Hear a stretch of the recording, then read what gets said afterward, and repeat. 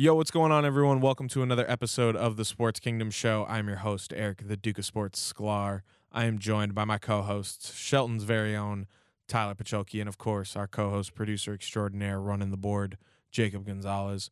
Before we start the show, we appreciate you all so much for listening. Be sure to hit that subscribe or follow button wherever you decide to listen to the Sports Kingdom Show so you can stay up to date on the newest episodes of the show. Also, be sure to rate and review the show. That really helps us out as well. Don't forget to follow at TSK Show on all social media platforms and follow all of us as well at the Duke of Sports, at Tyler Pacholke, and at Jacob_Gonzalez. On this episode of the Sports Kingdom Show, Tyler won't be able to make it tonight, but Jacob is back here with me in studio. We got your NFL Week 13 preview as teams really start to make their push for the playoffs. We'll also talk about some new faces and new places as we finally recap the NBA head coaching carousel now that we are less than 1 month away from the beginning of the regular season. And some breaking news right before we started recording. Russell Westbrook has been traded to the Washington Wizards for John Wall and a protected first-round pick in 2023. So all that and more on episode 171 of the TSK Show coming up right now.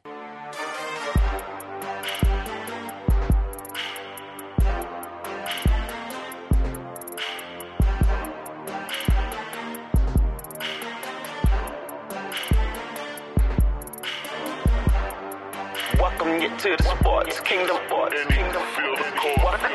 now for the sports fans. Welcome you to the Sports Kingdom. Welcome you to the Sports Kingdom. Yo, what is up, everyone? Welcome to episode 171 of the Sports Kingdom Show. I'm your host, Eric, the Duke of Sports Sklar. Tyler is not going to be able to make it tonight, but sitting across from me on the board, our co-host, producer extraordinaire, Jacob Gonzalez. Welcome back, Jacob. How was your Thanksgiving, man? It was good, man. This year, I promised myself I wasn't going to eat a lot, and I stuck to that promise, which is good. Only one plate. So You only had one plate? only one plate, yeah, and that was No, enough. no, I was no. so full. But then I had leftovers the next day, so I made up for it. How many days did you have leftovers?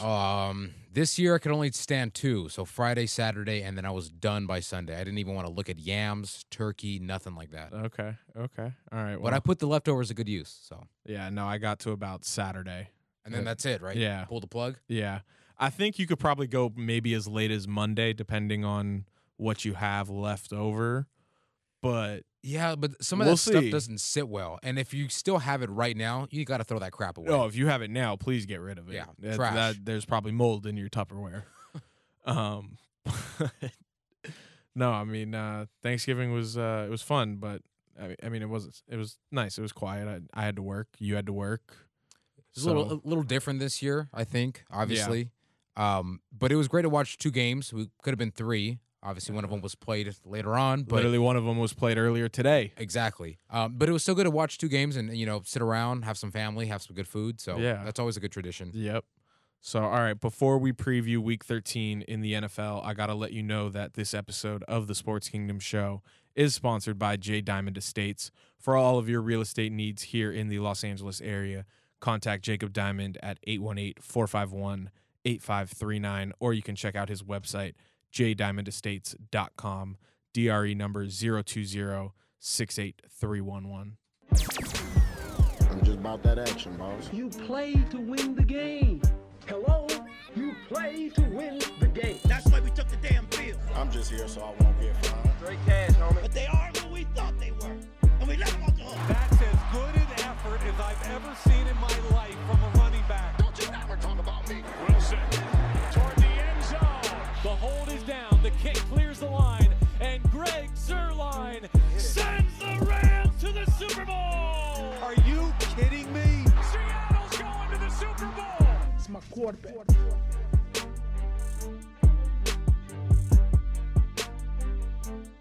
All right, Week 13 in the NFL is here. After this week, we got 3 more weeks until the beginning of the playoffs. So, like I said, Tyler isn't here, so we don't have his power rankings for this week, unfortunately.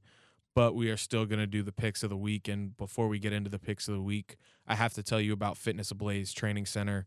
Located in Olympia, Washington, Fitness Ablaze Training Center provides clients with professionally designed fitness and or nutrition programs. They have programs for all ages, athletic ability, and for anyone interested in improving their overall performance and quality of life. Program options include personal training, semi-private training, team group training, nutrition coaching, and online/remote coaching. TSK Show listeners can get either a 7-day free trial or 30% off your first month of training just by mentioning TSK Show.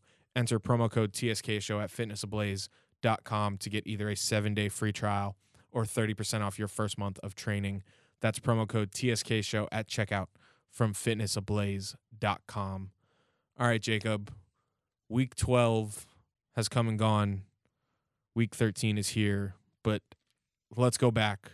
How did you do in week 12? What is your overall record? We don't have Tyler's this week, unfortunately, but what did you end up with, and where do you stand currently overall on the season? Man, week 12 was great for me. Overall, 12-4. Oh, And really? then, yeah, it was great. Okay. So I could have had a little bit wiggle room right there. We could have won 12-3, but the damn Patriots game didn't go in my favor. But overall, 116-61. That's overall. And then for week 12, 116-61? yeah, 116-61. Okay. All right. And then for that week, 12-4. I went 12-4 as well. And then I am 117-60. Does that make sense? I feel like Yes. that doesn't make sense. Mm, 117-60. You're at 116-61. yeah. Okay. Then yeah. I think, that we makes sense. We should be good. Because me and Tyler were ahead, right? Me and him were tied or ahead of you. Yeah. And then And I so- jumped you guys last week. So you're about a game behind right now. That makes No, I I'm a think game up still. You're a game up still. Yeah. Okay.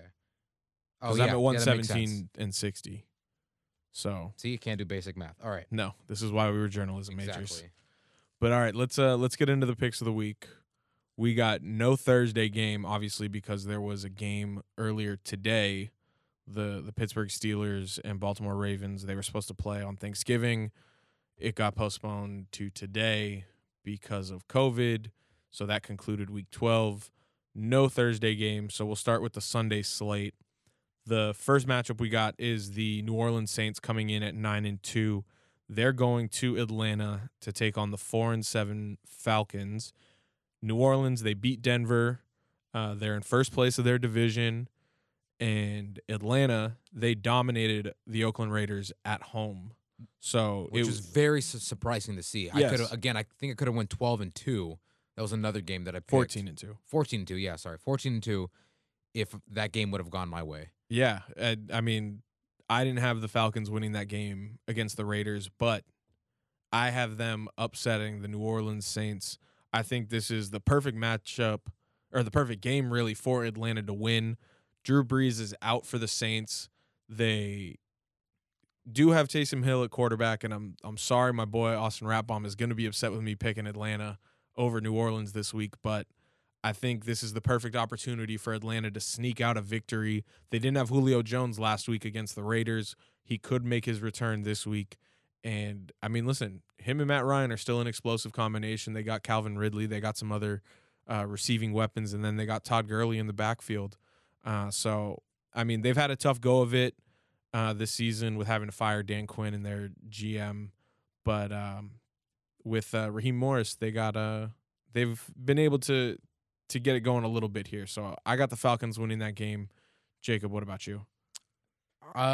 This one is tough because you don't have Breeze if you're the Saints, and if you're the Falcons, again, you've had a tough season, a tough go at it, like you said, and they have tweaked some of their issues, but I still got to go with the Saints though. I just trust them.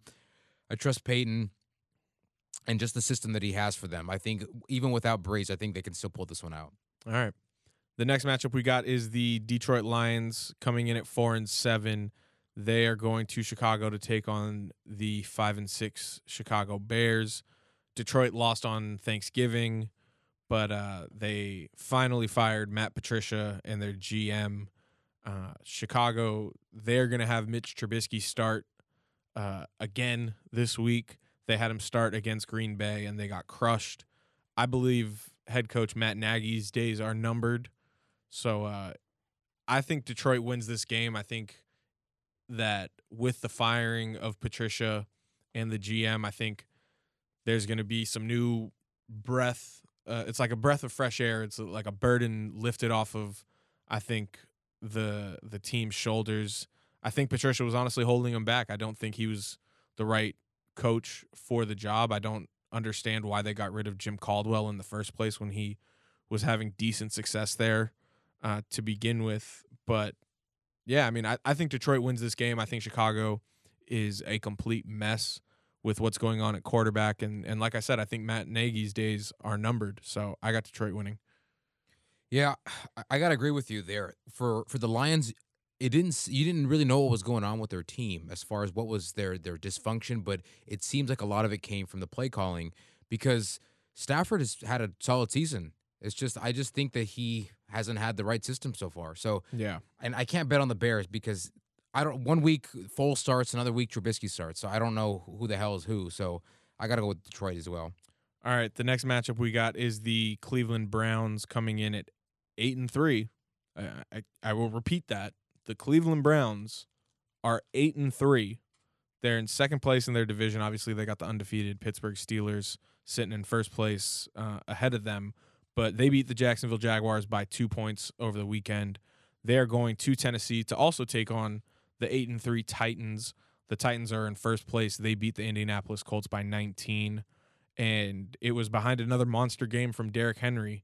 And so this game is very interesting to me because, I mean, given recent history, and I'll take out last year from the Titans and basically count that as an enigma. I wouldn't have expected the Browns and the Titans both to be 8-3 and like in the hunt for the playoffs if you were to tell me all of the recent history that these two teams have gone through, you know? No, yeah, if this was last year, I would have thought you were lying. Right, and the Titans barely snuck into the playoffs last year. Yeah. They did have to go. It was behind that monster run. It was all because of Derrick Henry. Yeah.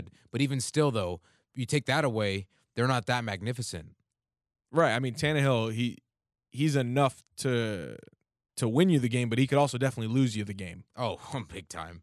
And the same could easily be said about Baker Mayfield. Yeah, I don't even have to talk about the Browns on that part. Like they're a complete mess, or they were a complete mess a year ago, and it seems more or less this year they've kind of put together some kind of solid consistency to get them there in this position. Well, I think that, I mean, they do have a first-year head coach, so it is a new system, but they have had a two-headed running back monster in Kareem Hunt and Nick Chubb since Chubb came back from injury and Hunt came back from suspension and all of that. They're both getting like 100 yards plus per game in the running game each, so it's like that's great. And then when you have, I know OBJ is hurt right now. I know. But, I was just about to say that. What if you factor him into this equation? Well, does it bring up the question of is he the problem? Yeah, because before it was Baker the problem.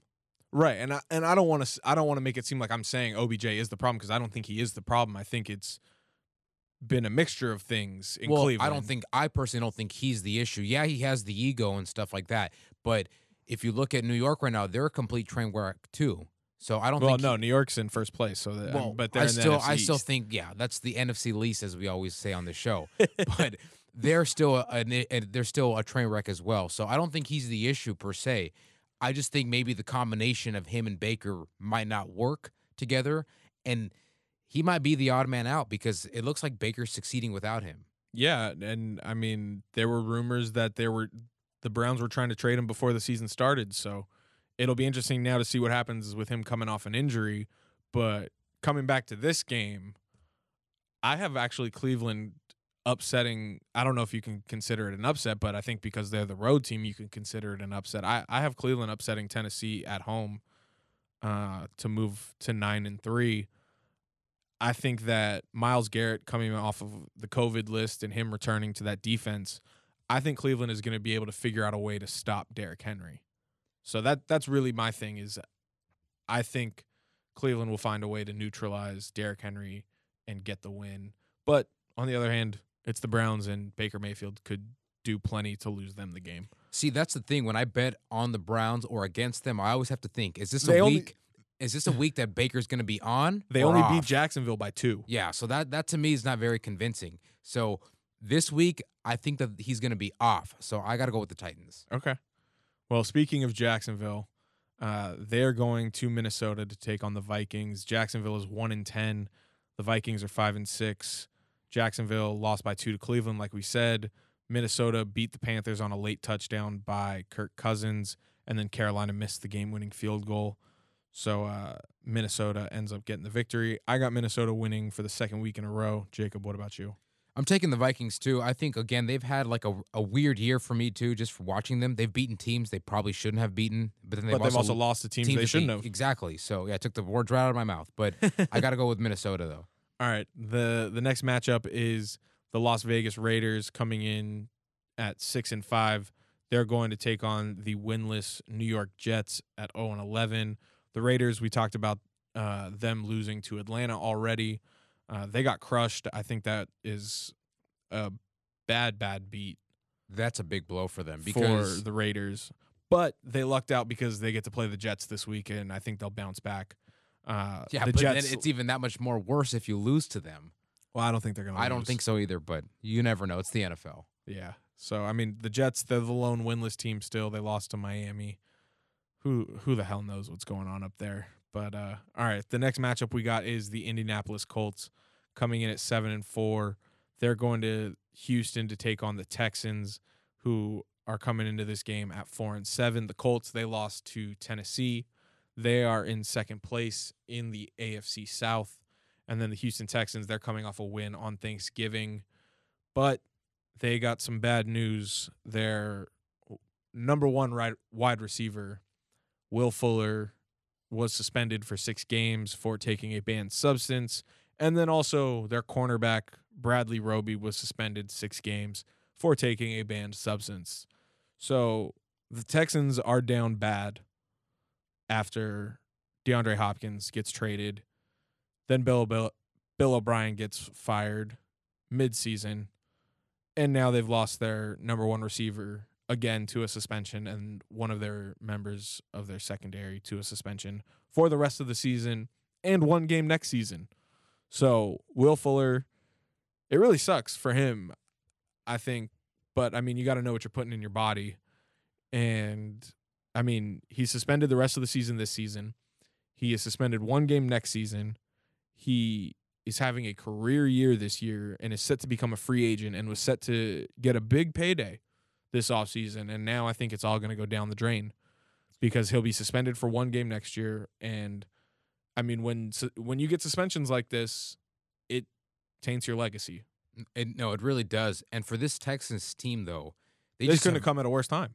This is a worse time because, in my opinion, I felt like they were rolling a little bit. I know they had a sluggish start, but I thought they were starting to pick up a little bit of momentum, and so was Watson. You really started seeing him kind of get it going. But I think this is a tough blow. And again, you can't take away how they started their season because they did have the tough schedule out of any other team I saw. Yeah. But then you factor in this stuff, and it makes it that much more worse. So I think on this one, I got to take the Colts. Yeah, I mean, I got the Colts winning this game. If you don't have any of the suspensions, I think I go with Watson and the Texans. But I think they just have so much going on other than football right now. Yeah, it's tough, man. But all right, the next matchup we got, the Los Angeles Rams coming in at 7-4. Why do you got to say it with a sigh? Are you not confident in this matchup against the Cardinals? I'm still mad about Sunday, Jacob. I'm still mad about Sunday because it just a absolutely disgusting loss. Before we even highlight this, because this is an NFC West matchup, but that NFC West, though, is just so wild. You have one team beating another team that should probably beat this team, but loses to that team. It's musical That's chairs exactly at the what top. this is exactly what it is. I mean, that's what it's been for the last 3 years, really. It's great to see because it's competitive, but it's also annoying if you're a fan of the Rams. If you're a fan of any of these teams. Any of these teams, yeah, it's just hard to watch because it's like, for the Rams, you beat the Seahawks. Great win. But you can't beat the Niners, who are dismantled. And the way that they lost. Well, nobody wants to lose like that. Yeah. I mean, Jared Goff is a turnover machine. And, I mean, I know Sean McVay said that there wasn't any discussion of benching him, and I get why. Our backup is John Wolford. I don't even know who the fuck John Wolford is. It wouldn't make sense to bench him. we've said on this show here, I know I've said it, and I know you have, this team goes when Jared Goff goes. Yeah. If the offense is not flowing because of him, You can't blame Sunday's loss to the 49ers on the defense. No. They did their job. Yeah. They did their job. the turnovers racking up, that's 100% his fault. Like, he has had these great wins. He's had these great almost comeback wins against the Bills. I think it was in week 3. This game against the 49ers was very, very reminiscent of that Bills game earlier this season. But see, that Bills game, they had fight in them. I don't know what's going on with this kind of a game. You know what I mean? Yeah. They just shouldn't lose No, they to a didn't. team They like didn't this. have any fight. No. And that's the thing. If you look at some of their wins where they've lost by 3 or maybe by 10 points, close in margin, it doesn't look like they're there. It looks like they're lazy, especially when they lost to the Dolphins. Holy crap. That game, Goff was horrible. Dropping, couldn't hit people. You could just tell like the offense wasn't flowing with him. You know what I mean? So Yeah. I think it's just tough to watch him when he's not there. But when he's on though, it's a beauty to watch because then that offense flows perfectly, and then the defense can kind of adjust. Yeah, it's just, for me, it's been very frustrating as a fan to watch because it's like the team had all this success. They got to the Super Bowl a couple of years ago, and they laid a complete egg in the Super Bowl, and then it's just been downhill from there. I mean, nobody was expecting this team to come into this game last weekend against San Francisco at 7-3. They weren't expecting the team to be that good. And to be fair, And now it's like, all right, they're playing to that level to where they're 7-3, and it's like, all right, yes, they had an easy schedule and they played the NFC East, but they also have beaten teams they needed to beat. They needed to beat Chicago because that was a team they could have potentially seen down the road at the time, given Chicago's record when they played. They beat Tampa Bay, a team that they are probably going to see in the playoffs, given their record. They beat Seattle, a division opponent that they needed to get for the tiebreaker for first place in the division. So it's like, but then you lose twice to the Niners and then also to Miami. right. And Buffalo. And Buffalo. A team who is on the cusp, which a lot of people will argue, Right, and are they they could have good or easily not? they you could have know? easily won that Buffalo game. So it's been very frustrating to watch this Rams team because I feel like we don't know which team is going to show up each week. No, you don't, and that's the tough part. When I make these picks to go with the Rams or against them, I always have to look at the matchup, and this one's tough too because the Cardinals are a great team. And Right. again, you mentioned the musical chairs of this division. The same thing happens with the Cardinals. They've beaten teams that they probably shouldn't have, and they've lost to bad teams too. And they should have beat this Patriots team, but they lost on a game-winning field goal. Exactly. But the one thing I do want to point out, though, I didn't think the Rams are going to be this solid this year, so I got to give them that credit. And that's great. You take this credit now, and then you use it. But they have not used this, though. Yeah. So this game against Arizona is huge for the Rams. I have them winning, but I'm honestly not it's very gonna be confident tough. going into this game. No, I picked them, but right before I picked them, though, I said, I thought about it, and then I went with them. Yeah. So, all right, I got the Rams. You got the Rams. The next matchup we got is the New York Giants coming into this game at 4-7. They're going west to take on the Seattle Seahawks coming into this game at 8-3. The Giants, they beat the Bengals over the weekend. They are now sitting in first place in the NFC East. Like I said, they're 4-7. And they're in first place. Such a horrible division to watch. Oh, man. So they got to take on the Seahawks, who beat the Philadelphia Eagles on Monday Night Football just 2 nights ago. Seahawks, they're sitting in first place in the NFC West. But the game against the Eagles, I think I was expecting a little bit more from the Seahawks, I think. I was expecting more of a dominant performance, I think, over a lesser Eagles team. And with the way that the Eagles started the game, I thought that Seattle was going to take advantage of that, and they never really did. They didn't. I got to give credit, though, to the I don't know who, actually, I don't even know You who I can't would give credit to Philadelphia for what's going on I over really there. can't. I just thought about that. I think it was more of a sluggish performance by Seattle just on the offensive end. Yeah, DK had a good game. Oh, and can we? I know Tyler's not here, and I wish he was, but I don't think he'd say that DK is Megatron yet. No, I don't know, but he's a hell of a receiver. He's though. a hell of a receiver, but he's not Calvin Johnson just yet, folks. but Can we please slow that conversation down? I didn't make those comparisons. I know you- I know you're talking about somebody else, but That's not even some not. I mean, and I'm not saying Tyler was saying that either. I'm just saying that's been the talk. yeah, in- that's been the talk. I don't think he's that. I'm not comparing him because I sometimes hate comparisons, but this guy's a hell of an athlete, though. Oh yeah. No, DK Metcalf is one of a kind. Yeah, and that's what I'm saying. He put on his own little clinic in this game, and it was fun to watch it. But I do agree, it was almost boring at a point watching this game because I want the Seahawks to blow this team out because you see Philadelphia, what kind of a year they've had, what kind of stats Carson Wentz is putting up, and that whole atrocity at that position.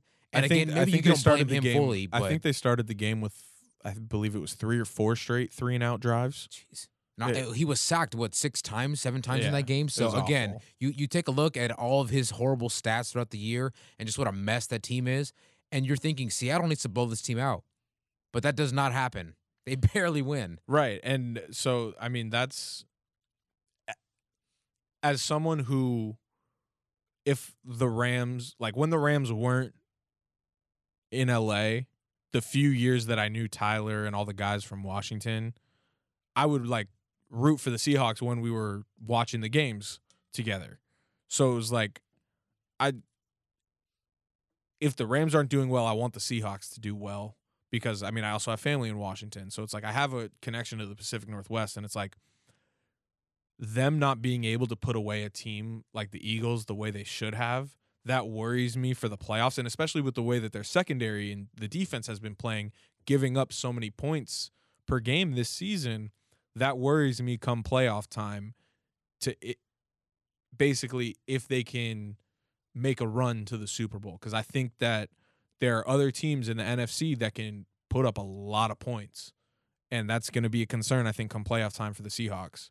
Well, it's funny you mentioned that because earlier in the year they were shutting these teams down. Same thing with Well, the Russell with the Packers. was looking like an MVP candidate. Yeah. Then he started turning the ball over. Exactly. So, in my opinion, between him and Rodgers, those are my 2 MVP candidates. Well, I think Derrick Henry needs to start getting put into that conversation. I think he's back. Yeah, he's in that conversation now. But at least for the NFC, I've always had Wilson and Rodgers so far this year. Just the way they started the year off. So far, it hasn't looked so good now for both of them. They've kind of had some shaky last couple games. You know, you can throw the Packers in there as well. But you bring up a great point with Wilson, though. That secondary is a little bit shaky, too. And he's kind of not struggled, but I think there's just a couple mistakes here he needs to tweak up. If you're going to tighten these things up before the playoffs. Oh, this is the time to do this it. is no better time. So, I mean, especially against the Giants. Yeah. No, so we got the Seahawks winning that game.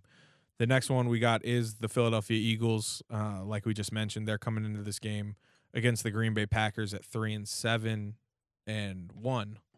I have a typo in my notes. They have a tie this year, right?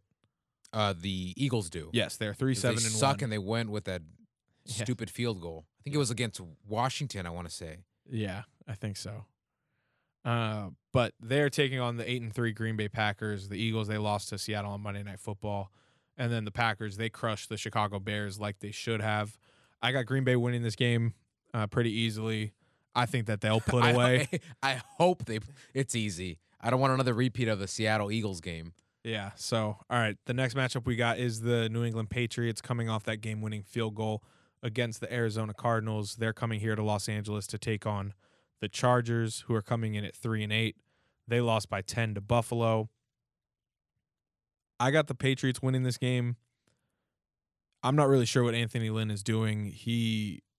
It's tough for him right now. He had some questionable calls, though, both with timeouts and play calls and clock management in the game against Buffalo. So it's for him, the clock is ticking. Oh, it's ticking quickly. I know you can't blame him for the injuries. That's not his fault. That's something you can't control. But as far as the play calling for some of these games, because he's had a couple of these games that were, a decision here or there away from a win. Yeah. And you can blame that on him for sure. Yeah, so I mean, I think this game although Justin Herbert is a great young quarterback, I think this game is ultimately going to come down to coaching, and I'm taking Bill Belichick every time. Yeah, I can't imagine why you'd go against him. Yeah, so I got the Patriots winning this game. So do you. The next matchup we got is a matchup in the AFC West. We got the Denver Broncos coming in at 4-7. They're going to Kansas City to take on the 10-1 Chiefs. The Broncos, they lost to New Orleans. They didn't have any quarterbacks for this game. They had to start some wide receiver on the practice squad who was a quarterback in college. I think what was his name? Kenny Hilton? Yeah, he was a QB in college. Well, Yeah. he played it in college, and then they were trying him out at a receiver, I believe. Yeah. But that was his name, right? Kenny Yeah. Hilton? Mm-hmm. Yeah, so I mean, props to him getting a chance to play in an NFL game, I guess, but he didn't really do much. It didn't really go their way. Let's just put it that way. No, it was not pretty for them. And it's not going to go well this week either. No, but they should get their regular quarterbacks back for this game against Kansas City. Well, their quarterback shouldn't be dumbasses hanging out together. Well, they like weren't that. hanging out together. They requested to go to the facility to watch some film, but some cameras in the facility showed them for about 15, 20 minutes or so in a closed room with no masks. Well, And yeah, so you know what a time we live in now. yes, so- we do. And I mean, listen, the fact that the NFL is making it to week 13 and has yet to add week 18 or had to cancel a week, I think it's unbelievable. Well, this was the longest week 12. Well, The longest we'll get to football we'll week. get to that in a minute. But this matchup between the Broncos and the Chiefs, the Chiefs beat Tampa Bay by 3. I don't think the score of that game was really indicative of how the game went. Tyreek Hill had 13 receptions for 269 yards and 3 touchdowns in that game. I think he had over 200 yards in the first quarter. I know he had some insane stat at the half. Yeah, I have him on my fantasy team in 2 leagues. And one league I lost even with him because I was going up against Derrick Henry and some other guys that got 20-plus points each. So it was a bad week in fantasy for me, but that's besides the point. I mean, Ty Freak is a freak. That's why we call him Ty Freak. And I love watching him play. He's so short but so explosive, though. That's why they call him Cheetah. Yeah. It's so amazing to watch him play. That's why the Chiefs, I love watching Mahomes play too, which is funny because after that game, I don't know if you saw, but he mentioned something about Mahomes saying that when he first came to that team that he thought he was trash. Oh, yeah. He was like, who's this guy over here? But then he started seeing his arm and his accuracy. Look at them now. Yeah. That's the Perfect. Paul Yeah, Rudd. it was a- Hey, look at us. Match made in heaven. Yeah, look at us. But yeah, I mean, I got Kansas City winning this game pretty easily. They're a much better team than Denver at this point. It's a no-brainer for me. Oh, same. Yeah. I mean, to me, that wasn't even a question. That's why you Okay. pointed at me. I was like, oh, I got the Chiefs. All right. So 2 Monday night games this week. Like we said, Pittsburgh and Baltimore, they were supposed to play on Thanksgiving. It then got postponed to Sunday, and then it got postponed from Sunday to Tuesday. Jeez, they just kept moving it. And then on Monday, or it was Monday, it Yeah. got postponed from from Tuesday to Wednesday. So they played, Pittsburgh and Baltimore played at 3:40 Eastern time. So 12:40 in the afternoon here in Los Angeles. All because NBC, who had the rights to the game on Thursday, so they kept the rights for this game whenever it got postponed to. What a reason to give up a game. They did not want to push the Rockefeller Christmas tree lighting ceremony that is always shown on NBC for a game that was supposed to be primetime television on Thanksgiving night when football is supposed to be king. And did you by chance see the tree? I'm not going to watch that crap. No. I thought maybe you had seen it because of where we work, because it might have popped up on a story. I read a story about it, but I wasn't going to watch it, though. It was the ugliest fucking tree I've ever seen. Well, that's because And- you also don't celebrate Christmas. Well, I you mean, have a very biased opinion about that. That's completely besides the point. I can Well, admire a that's- nice Christmas but that's tree. that's one reason though. Let's not. I can admire a Let's nice be cr- frank here. All right, fine. But they could have got a better looking tree. Well, And- this all would have been solved if they either played it on Thursday or Sunday, and even Tuesday. Or postponed it to a week 18. Well, they could have moved it. I guess they could have. Put it That's this obviously week, the you nuclear know. scenario. But I would have just played it Tuesday. well, they had some more positive tests on Tuesday. They couldn't do it. which sucks. COVID is ruining everything. But you don't play it Sunday, fine. Okay, you don't play it Tuesday because of COVID issues. Maybe do you move it to the next week or the week 18? But then the domino effect of having Yeah. to move games, because now we have a Tuesday night game this week.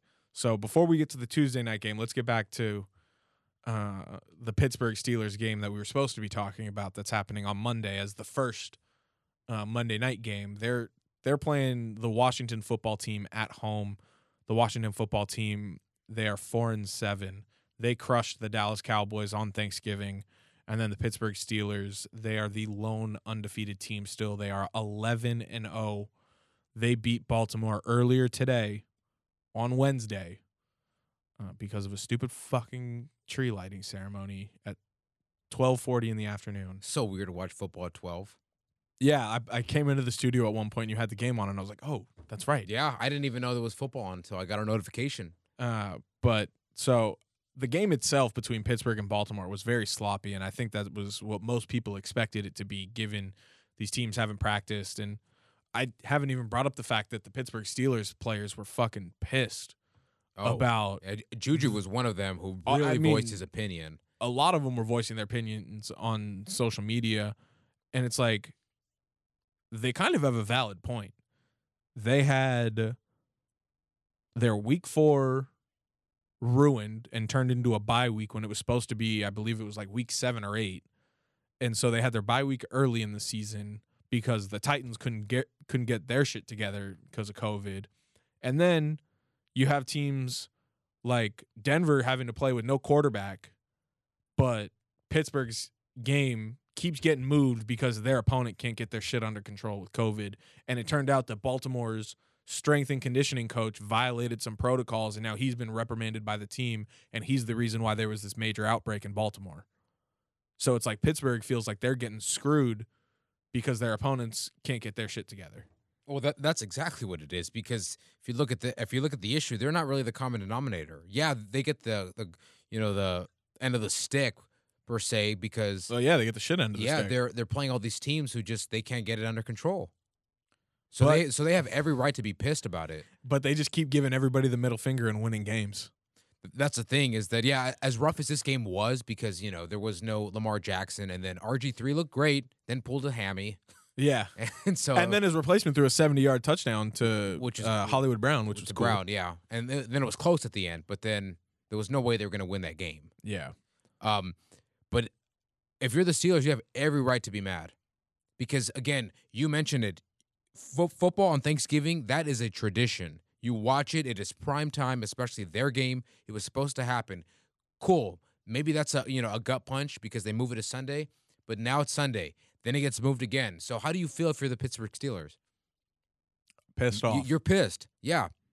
Because your games are supposed to be prime time. You're the only undefeated team in this league right now. And they keep getting screwed over. Exactly.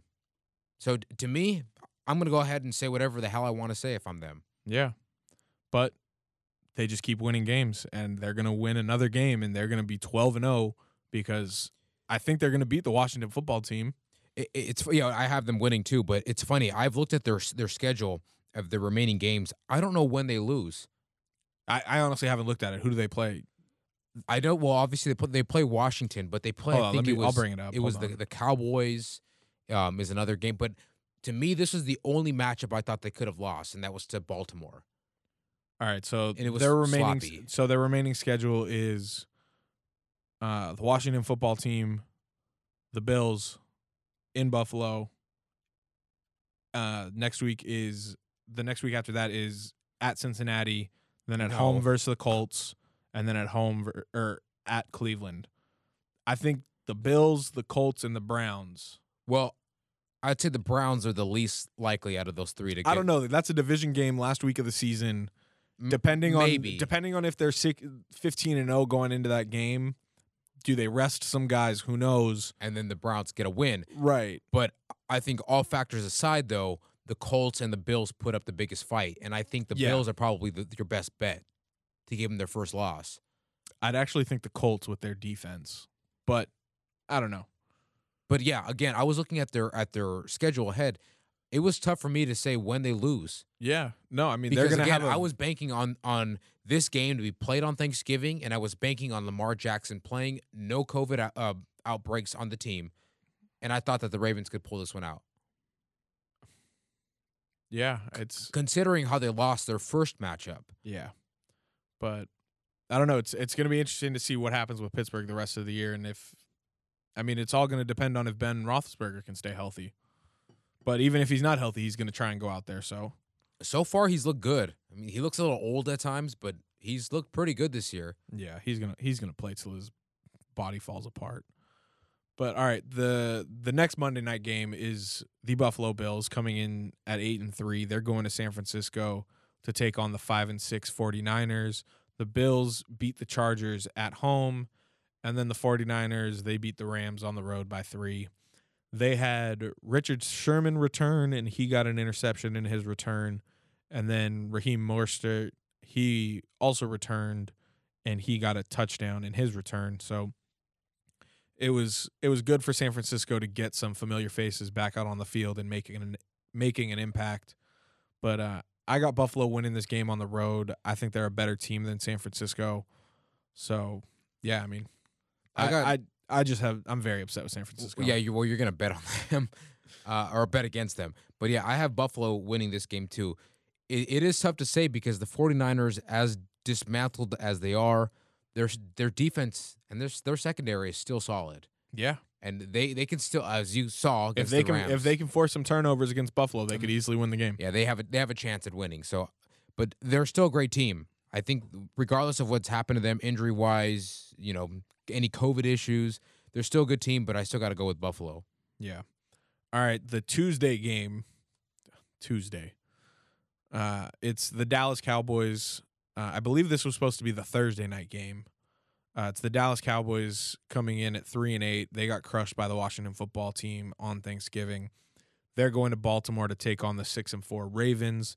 The Ravens, they lost to Pittsburgh earlier today, like we mentioned. Robert Griffin III started. Then he got hurt.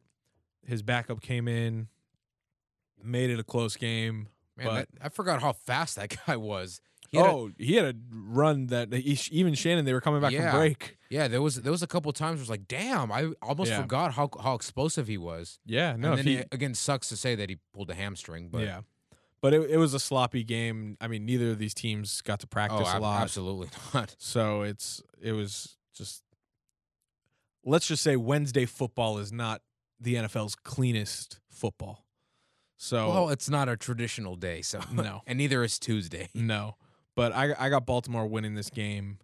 I think Dallas is a mess this year. Oh, see, I thought Dallas was a mess, but then they won. Well, I think it was their last game. No, they got crushed on Thanksgiving. Oh, then there was their previous game that they won. Mm-hmm. Yeah, see, so but I got to go with the Ravens though. Yeah. I don't think I'm picking them over Baltimore. Yep. All right, only 2 teams on bye. It's the Tampa Bay Buccaneers. They're 7-5. They lost by 3. To Kansas City. They need that bye. Yes, they need that bye. There are rumors of tension between Bruce Arians and Tom Brady. So they need a week off to figure out some stuff and get them set for the playoff push. And then the Carolina Panthers coming in at 8-4. They are on the bye. They lost by 1 to the Vikings. Teddy Bridgewater was back, but still no Christian McCaffrey, so it's another week for him to get healthy. But it's looking like this season isn't going to end with an over 500 record for the Panthers. But, all right, there was some breaking news in the NBA before we started recording, so let's talk about that real quick. Come on, you're getting paid. Ask something. 3 seconds at midcourt. Final seconds. Bryant for the win. Did I miss anything while I was gone? Kobe Bryant just sucked the gravity out of the target center. What a play. Rebound O'Neal. He went airborne, defied gravity, laid it down with two hands, baby. No regard for human life. For the championship. And an 81-point game. You take this and you burn it. Job's not finished. Job finished? I don't think so. So when you get done with this, you should be butt-ass naked. All right. So I think it was probably about maybe an hour and a half or so, maybe 2 hours before we started recording.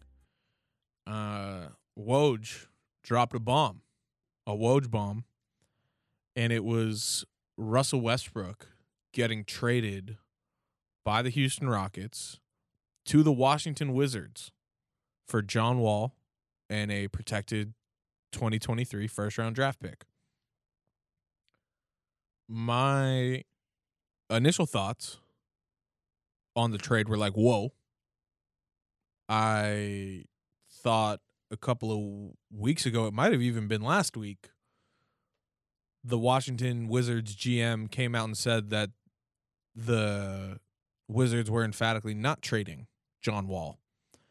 And then it was even a few weeks further back from that there was rumored discussions between Houston and Washington for a trade between the two teams for Russell Westbrook and John Wall. But then they couldn't come to an agreement, and then the talks never really resumed after that. See, the confusing part, though, on the Wizards' end is that, yeah, they came out and said that they weren't shopping John Wall, but then he wanted to be traded at one point, but then he didn't. Well, and then that's where it gets confusing. In the talks between Houston and Washington, they ultimately stopped. Yeah. And then because Washington this was a presumed trade earlier. Right. And then Washington comes out and says, all right, we're not trading John Wall.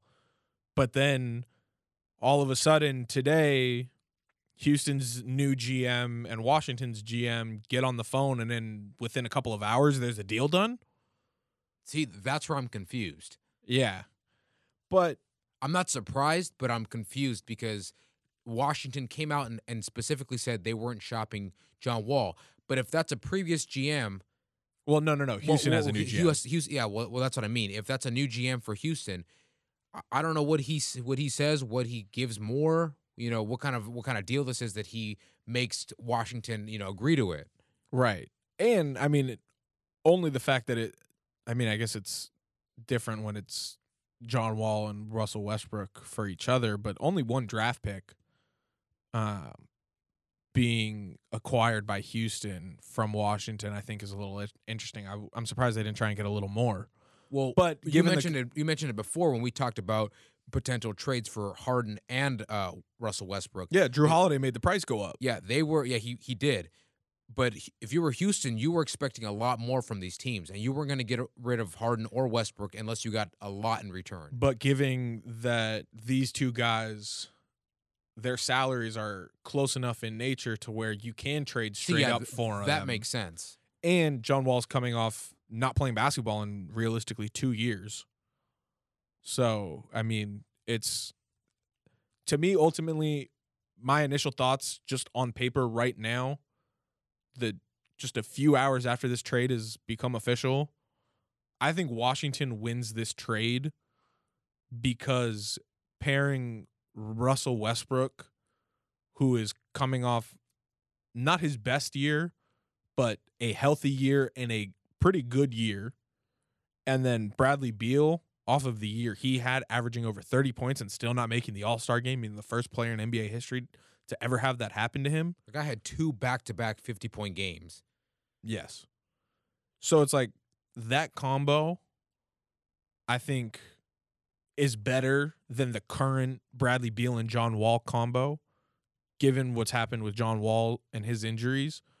But John Wall, James Harden, and Boogie Cousins on a non-guaranteed contract in Houston, if Boogie and Wall are any shade of who they used to be before their injuries and are 100% healthy and stay healthy, Houston's going to be scary too. But right now, I got to say Washington is the winner. Yeah, they win this trade, and I do like the pairing of Westbrook and Beal better than I liked John Wall and Beal, and even better than I liked Westbrook and Harden, because I never liked that combination of Westbrook and Harden. Yeah, they were teammates in OKC, but once they were in Houston, you have two alpha dogs. Well, and Bradley Beal, he's going to be able to play off the ball with Russell Westbrook, and Russell will be able to handle the ball. Yeah. See, the issue last year was, one, you didn't have Wall, and Wall wasn't as explosive as Westbrook is. Yeah, he was pretty close to it, but now that pressure's off of Beal. So now Beal can do his thing, which what he was already doing last year. Honestly, I wouldn't be surprised if Russell Westbrook averages another triple-double this coming season. That starts in 20 days, by the way. Well, I kind of looked at the roster, too. The roster needs some tweaking as well to kind of get them there. But with these two pieces in itself, I think you have a great team in the East. The East is already weak in itself. I think you have a playoff team. I wouldn't say a great team. I think they're fighting for a 6th to an 8th seed. So that's what it's looking like now. Yeah, but Houston is still a playoff team. I think with the John Wall and James Harden and all of that. That's if James Harden stays, though. Right. See, that's a very good point. Right now, I didn't think he was going to get traded tonight, and James Harden could be gone in a couple weeks. I think the last 2 times we've talked about James Harden and Russell Westbrook on the show here, I think we've all, and Tyler included, I think we all agreed that Russell Westbrook and James Harden were going to start the season on the Houston Rockets roster. That's what I thought. Yeah. See, again, the trade wasn't necessarily surprising to me, but I also thought that if a deal hadn't been struck yet, they would have just played this year out and then figured something out later. Maybe at the trade deadline that they send him somewhere else. They find a package that's suitable for Houston. Right. But now that Westbrook's gone, I could see Harden leaving soon in a trade. Yeah, it wouldn't surprise me if another deal is imminent because Houston now pulled the trigger on getting off of Westbrook's contract. So now they don't have that to worry about. Now it's like, all right, if this is what is going to make James Harden happy and he'll want to stay now, great. If not, let's try and work out a deal to get rid of him. We have John Wall and Boogie Cousins to build around, and let's see what we can do with that. Well, see, that brings up my question is, if you're Houston, are you building around John Wall and Cousins? I think you're going to have to, given the fact, because you've given up on Westbrook already. That experiment between him and Harden did not work, and so you've already shipped out Westbrook. Now, do you ship out Harden or do you keep him part of that equation? Because I don't know if he's necessarily part of that. If I'm Houston, I would want to give it a try with John Wall, James Harden, and Boogie Cousins. If I'm Houston, that's me. But see, the thing is that Westbrook and John Wall play a very similar game. Both explosive guards, scary in transition, but both of them don't really shoot well. And so with Harden, if they didn't work with Westbrook, is it going to work with John Wall? They're necessarily the same player. The only thing with John Wall is you don't really have that ego and that MVP type mentality that you have with Westbrook. So in that aspect, maybe it works there. I don't know. I think you have to give it a try. If you're Houston, though, I'm a little confused of what you're doing because you've traded away Westbrook. Yeah, flawed experiment, didn't work. But do you hang on to Harden because somewhere in Brooklyn they want him, but you're asking a lot in return. Does Brooklyn give you that, or does Houston lower their price? Yeah, but that's why I asked you. If they're building around John Wall and Cousins, maybe they lower their price just to get a piece to surround Cousins and Wall. Well, I think they're trying to stockpile draft picks for that purpose. And that's ultimately the price tag that's going to have to come down is the amount of draft picks coming back from Brooklyn. See, because you're going to have to throw players in to make the money work for Harden. And then it really comes down to what other assets is Brooklyn willing to give up, or is Houston willing to take on? So, yeah, it's a very interesting dynamic in Houston to see what's going to happen. And now they have a new head coach, too. And so that's, I think, one of the only things that we haven't talked about on the show so far this offseason is the coaching carousel that has taken place. And I'm really bummed Tyler isn't here to talk about it because I know he wanted to talk about Steve Nash becoming a head coach.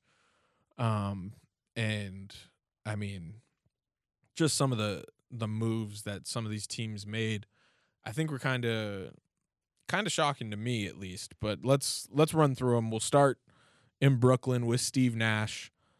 Steve Nash was hired to replace Jacques Vaughn, who was the interim head coach after the team let Kenny Atkinson go. Steve Nash is a first-year head coach. He's obviously two-time MVP in the league. He was a player development consultant or assistant coach or whatever with Golden State, but this is his first time being a head coach. There was a lot of controversy or talk about the validity of his hiring and should it have gone to someone of color, and did Kyrie and KD just make this happen? Like, oh, we want Steve Nash because it's going to be a free-for-all because he's a former player, blah, blah, blah. There was all that talk. But I think ultimately, yes, Kyrie and KD handpicked Steve Nash. But I think it's because he's a great fucking basketball mind. I'm very excited to see Steve Nash as a head coach and see what he does with a team. He did hire his former head coach, Mike D'Antoni, who lost his job in Houston. So Mike D'Antoni is going to be one of his assistants. Jacques Vaughn is going to be his lead assistant, who was taking over for. And then he also hired his former teammate and running mate, Amari Stoudemire, as another assistant coach for the Brooklyn Nets. So, I mean, Brooklyn's obviously one of the most exciting teams coming into the season because they were getting Kyrie and KD back and well, for the first time, because KD didn't play at all last year. But I'm really excited to see what Steve Nash and this coaching staff can do. Yeah, see, I'm stoked that Nash got a gig. I really am happy for him. One of the greater basketball minds, such a high IQ for the game itself. The only concern I have is that I just wish that experiment of KD and Kyrie, that doesn't spoil it for him. You know what I mean? Like, I think it's gonna be a fucking shit show. I know. And that's the thing that scares me, is because I want Nash to go in there and at least develop some of these young guys and coach the hell out of this team. And I know he's gonna do well, but this is experiment that can put him in jeopardy, his job in jeopardy. So yeah, I'm just a little scared about that part of it. But other than that, I'm very happy that he got this job. Yeah, no, I mean, it's like, what was Luke Walton supposed to do with a LeBron-led team? Like, that's the thing, is that he was put in a very, hard predicament where he was trying to instill this new system on with these guys and get their trust and stuff like that. It just didn't work. Yeah. It just did not work. I am going to keep a very, very close eye on Brooklyn this season. Again, you mentioned Brooklyn, is that it's such a hot commodity to watch right now because you do get KD and Kyrie Irving back for their first season together, and you get a new coach. So there's a lot of elements, but a lot can go wrong. Oh, a lot can go wrong in Brooklyn again, this year. I have high praise for Nash, but what if he comes in there, like you mentioned, Walton? He comes in there and it's flat. What if his system just doesn't work? Same thing with KD and Kyrie. What if that experiment doesn't work? So there's just so many things that can go wrong, but also it could gel very well. And he said that Jacques Vaughn is going to lead the offense, and Mike D'Antoni is going to lead the offense, and Jacques Vaughn's going to lead the defense. But I mean, still, it's like he's the head coach at the end of the day, so it all falls on him. Yeah. Again, you can have your advisors, your assistant coaches, and stuff like that, but at the end of the day, you're calling the shots. And again, you're the one on the hot seat. So your advisor's telling you to do this on defense, do that on offense. But at the end of the day, when the GM comes to fire somebody, it's going to be you. Oh, yeah. It's not going to be D'Antoni. It's not going to be Stoudemire. It's going to be you because you are the head coach. Yep. All right. The 76ers have, I guess, technically ended the process because, I mean, the process was really championed by Brett Brown and Sam Hinkie before him, but Brett Brown was very adamant about the process, and his time in Philly ran out because the process wasn't getting the results the front office was looking for, and they decided to hire Doc Rivers, and now Doc Rivers is joining the 76ers, who also hired Daryl Morey to run their front office after he left Houston this offseason. So it's Daryl Morey and Elton Brand in the front office running the basketball operations for the Sixers, and then it's Doc Rivers on the bench as the head coach. And they've got Joel Embiid, Ben Simmons, and now Josh Richardson, Seth Curry, and some other guys, and they're going to compete in the East again. But So- see, all these things, that doesn't say wow to me. It's just interesting. I don't know how you feel about it, but yeah, them getting Doc was just, oh, okay, cool. Honestly, I'm surprised Doc got a job so quickly After the way it collapsed for him. after the way it ended Yeah. in Los Angeles with the Clippers. Well, I thought he was potentially going to take some time off, just himself personally. I didn't think he was going to be so eager to get back into coaching. But when you still have the itch, you still have the itch. But I mean, like Brooklyn, I'm going to keep a close eye on Philly because I mean, Daryl Morey doesn't have the greatest track record with Houston. He wasn't able to get the job done there, going up against Golden State all those years. and look at Doc. And now the Lakers, and look at Doc's track record. Yes, he won the championship in Boston, but he's blown 3-3-1 leads in the playoffs. Look at his track record of what happened in Los Angeles with the teams he had and the talent that he had and the expectations those teams had each year, and then they never got out of the second round. He's another coach that's in a very hard position too, because you fire Brett Brown, which in my opinion, I think you did the wrong thing there for Philadelphia. I thought he did. No, I think it was time. I think you needed some new blood. But see, I don't really think he was the issue. I've never liked that pairing of Embiid and Simmons. Well, and that's the question. One of those guys has to go. I'm surprised that one of them hasn't gone already because I thought with Morey and Rivers coming in to Philadelphia, I thought You that make meant, a change for it. Yeah, I thought one of them was going to be – I thought Embiid or Simmons would be gone to make sure that they could have their style of basketball that they wanted. As long as they continue that experiment between Simmons and Embiid, I think everybody's on the hot seat. You have the GM on the hot seat. You have the coach on the hot seat. Well, and the look, players yeah, it's itself. because of what it took to get those guys Exactly. and the results that have happened since getting those guys. You wanted to stay with the process. That's great. Look at where it got you. There was some success there, but now you've fallen short of the playoffs of getting to the finals. So you know what I mean? So you wanted to compete with Milwaukee and the Miami Heats and such. Bro, Boston's, you couldn't even Toronto's. beat Boston. You got Yeah. swept by them. Yeah.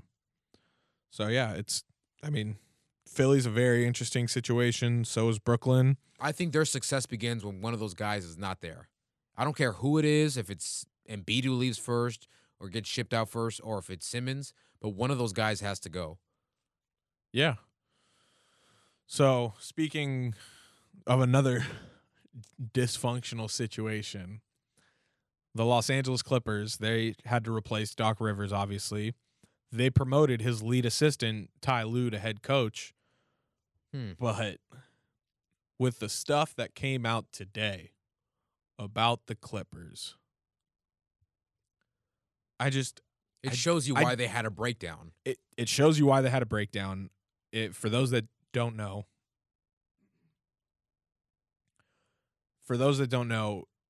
the team had, well, I don't even know where I was going with this. Basically, an article came out in The Athletic today.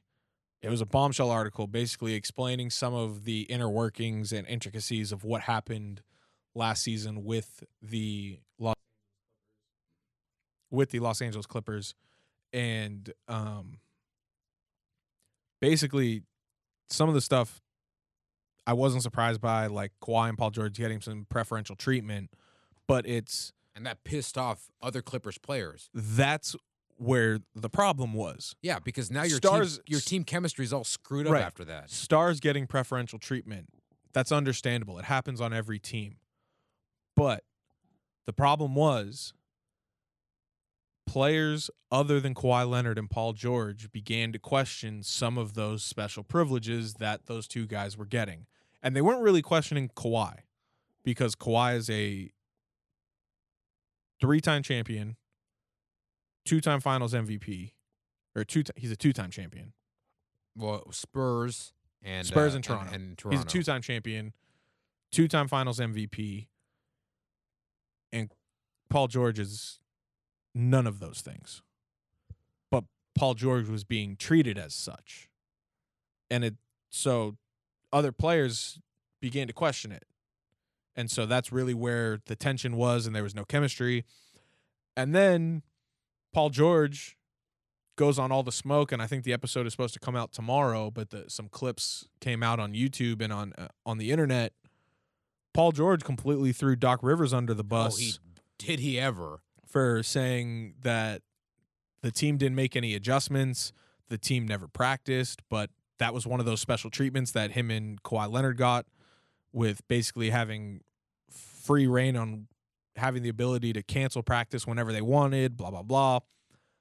But basically, Paul George said that Doc Rivers used him wrong. Yeah, that he didn't utilize him like he should have. Right. He said he was trying to play him like J.J. Redick or Ray Allen. Yeah. Here's my thing, though. Paul George is in his first year with the Clippers, with a new team, a new coach, a new system. Paul George didn't buy in. He didn't buy into the system. If he felt he was being used wrong, he didn't buy in. I think it was Kevin O'Connor. I'm going to pull up this stat. But basically, here's what it was. Paul George basically said, he said this on All the Smoke. He said, Doc was trying to play me as Ray Allen or J.J. Redick, all pin downs. I can do it, but that ain't my game. I need some flow. I need some mixes of some pick and roll and post ups, ... That last season was hard. Kevin O'Connor, who is an NBA writer for The Ringer, he retweeted this tweet, and he said, interesting comment. Paul George finished 33% of his total plays using the pick and roll, which was a career high. He said Doc Rivers didn't use him in the pick and roll.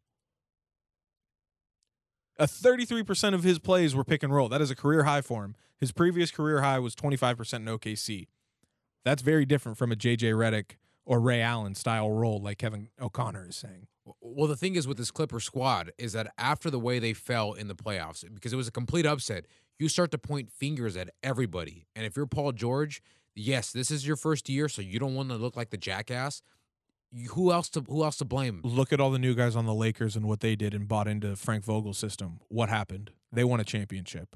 Well, that's a different story, though. That's because of the culture you have there with a player like LeBron.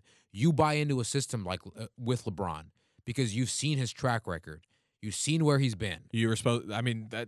And if you go back to all of his other teams in Miami, Cleveland, his second time in Cleveland, you look at all these players, all the role players, even the damn bench warmers, they all buy into a system and they all buy into a role. Nobody bought in for the Clippers last year, and that is why they lost. No, the thing is with the Clippers is because they were so high and mighty coming into the season. Yeah, they made good additions to their squad. Yes, they had good players, and yeah, they did get Kawhi Leonard and Paul George. That was enticing enough for them. They thought that was going to get them to the playoffs. It did, but they fell short, though, because they did not have a system like the way the Lakers did, the way the Heat did. Steve Ballmer thought money would solve their perennial problems, and it's not going to. Well, I don't think it was so much money. Yeah, he was trying to sign these big-time guys, but I think he was just trying to make this elite squad where you had Pat Beverly and you had Montrezl coming off the bench. You were trying to sign. Those were the guys that were most excited about Kawhi Leonard and Paul George coming, but then those are the guys getting upset that they're getting preferential treatment. Yeah, this is where the team chemistry is all screwed up. Another part that I don't know if you mentioned it, but these guys were getting time off whenever they kind of wanted to. Yeah, they had free reign on canceling practice. Yeah, the practice and it was the load management crap that really pissed off these other Clippers players. Yeah. Because if you're Pat Bev and if you're Lou Will and Montrezl, those are your three other key guys. You're over there playing your ass off every game, and do you get load management time? Well, and here's the thing. Doc Rivers' adjustments aren't going to change Kawhi Leonard and Paul George shooting 10 of 38 in the fourth quarter or in Game 7 against the Denver Nuggets, and it's not going to help that Paul George is shooting threes off the side of the backboard. No, see, right there you can't blame Doc Rivers. You came to the playoffs. That's what you guys wanted. That's what the expectations were, correct? Yeah, you guys are there. But then you guys get embarrassed by a Denver's Nuggets team, not taking any credit away from them. But if you look back a couple seasons before, Paul George disappears in the playoffs. When he was with OKC, they got outperformed by a team with Ricky Rubio, Yep. Rudy Gobert, and Donovan Mitchell, and a couple undrafted players. You let Joe Ingles show you up. Torched him. Yeah. Scrappy defender, but a great shooter, though. But what I'm saying is that he's disappeared in these playoffs. Yeah, he always does. Where the hell was he in that Clipper series? I cannot find him in that series. I stopped taking Paul George seriously when he said he grew up a Kobe fan, but wasn't a Laker fan. Like, wasn't a real Laker fan after saying he wanted to come play for the Lakers the offseason before. So yeah, because there was always talk of him going to the Lakers from Indiana. The Clippers, they have a lot to deal with, and I'm very interested to see how Ty Lue handles this, because with him as a head coach now, like Steve Nash, it's on him. He's the head coach. He's had that experience as a head coach with LeBron. They won the championship. All that was great. But there's a difference, though, with this situation. This is a much tougher challenge. You don't have LeBron on that team. No, you don't. So I think Ty Lue was the right choice for the Clippers, promoting him from lead assistant to head coach to take over for Doc Rivers. I think that was the right move, but I don't see the Clippers being better than they were last year. Because if you take those two superstars with LeBron and Kawhi Leonard, and his year with LeBron when they won that title, you have a very vocal leader in LeBron. Yeah. Kawhi Leonard is not that kind of guy. Yeah. And especially with this team, what they went through last year. Well, and that was the thing. That was another thing in the article. It was like when Marcus Morris ended up with the Clippers from New York, he came in and basically started barking around orders to people and like wanting to be a leader, and it wasn't received well. So this NBA season is going to be so much fun. There's so many different storylines with all these teams. To me, it was just funny to see that article come out and all the excuses that George had. Because excuse after excuse. Because for years everybody was pegging him as this superstar that you pair him he up was with an another. MVP caliber player. Yeah, but I've never considered him that. Yeah, I never have. He's always been that B guy to me. Yeah, it'll be interesting to see what happens next season. But all right, we got a few more to talk about before we get out of here. The Houston Rockets, they're replacing Mike D'Antoni with Dallas Mavericks assistant Steven Silas. That's Paul Silas's son. Obviously, he just got a new player in John Wall today. It's cool seeing assistants get their first chance being a head coach. It's a tough gig, though. This one is a very tough gig. So, all the best to Steven Silas, I guess. The next one is the Pelicans replacing Alvin Gentry with Stan Van Gundy, who hasn't been a head coach in the NBA since 2018 after he got fired from Detroit. This move is interesting. That one was a head scratcher to me because, again, I thought Gentry did fine there. It's just tough because Gentry, he'd been there for about 5 years. He couldn't really get them over the top. He couldn't get them over the hump. And, I agree. This move is confusing to me because I don't think Stan Van Gundy's the right guy for this young of a team. Yeah, I don't think he's the answer. I'm very interested to see what the Pelicans look like this year minus Drew Holiday. They're going to have Lonzo Ball and Eric Bledsoe, I believe, starting in their backcourt, and then they got Brandon Ingram and Zion Williamson. So I don't know. New Orleans, I don't know if they make the playoffs this year. I don't think they do. I think Phoenix takes their spot of what could have been theirs. Yeah, probably. But I think Van Gundy's the odd man out as far as the age group. You want to develop a young team. I don't think he's the answer to that. Yeah, I don't think his system really translates to today's game. But, hey, look at what Frank Vogel was able to do after getting bounced in Orlando and the time off that he had. But the thing is, a common denominator is he has LeBron and players like AD. I guess, yeah. So you have leaders on that team. I don't know who is that leader on this Pelicans team. Not anymore with Drew Holiday being gone. Yeah, you have nobody. Is it Ingram? Is it Zion? I think it's Ingram's team right now. Well, yeah, but again, not a very vocal guy either. When he was with the Yeah. Lakers, if you're a Not wrong about that. Yeah, if you're a reporter interviewing him, it was the toughest thing to get 2 answers out of him. Yeah. So I don't think he's that vocal leader on that team. Yeah. All right. OKC is replacing Billy Donovan with one of his assistant coaches. I don't even know how to pronounce his last name. I believe it's Mark Daignault. I think the G is silent. Lil Wayne said real G's moving silence like lasagna. So you're gonna use that as a reference? Yeah, that's so fair enough. I'm going to go Daignault. So Mark Daignault. I'm sorry if I mispronounced your name there, sir.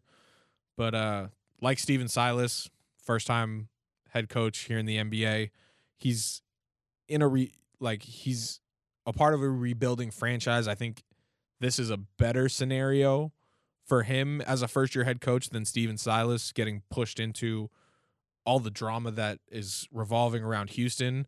OKC, they have, I believe it's now 17 first-round picks till 2026. They have Shai Gilgeous-Alexander. It's going to be interesting.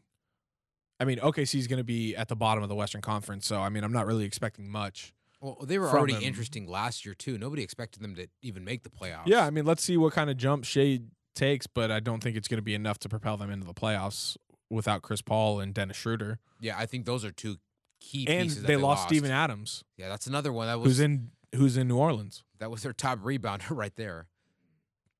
Yeah. So, all right. Chicago, they're replacing Jim Boylan with former Oklahoma City Thunder head coach Billy Donovan. Billy getting another chance in the NBA. I like it. Yeah. Chicago's a young team. They got some good pieces.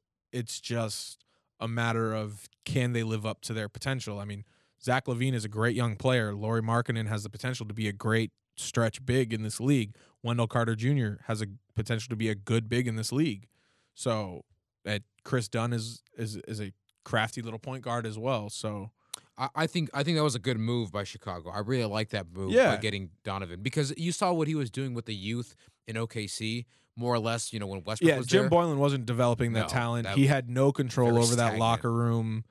The players didn't really have respect for him as a coach. So I think you get success with Donovan there. yeah, I think Billy will be able to turn it around a little bit in Chicago.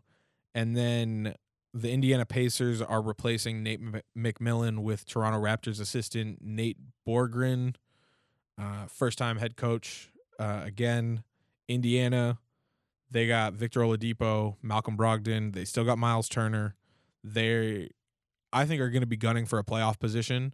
So it's going to be. They were already in that spot, Yeah. except that Depot blew his knee out, and then he had his injury. Oladipo had his injuries, but with him coming back in full strength, if Borgren can get the players to buy into his system, I think that Indiana still is in the playoff hunt in the East.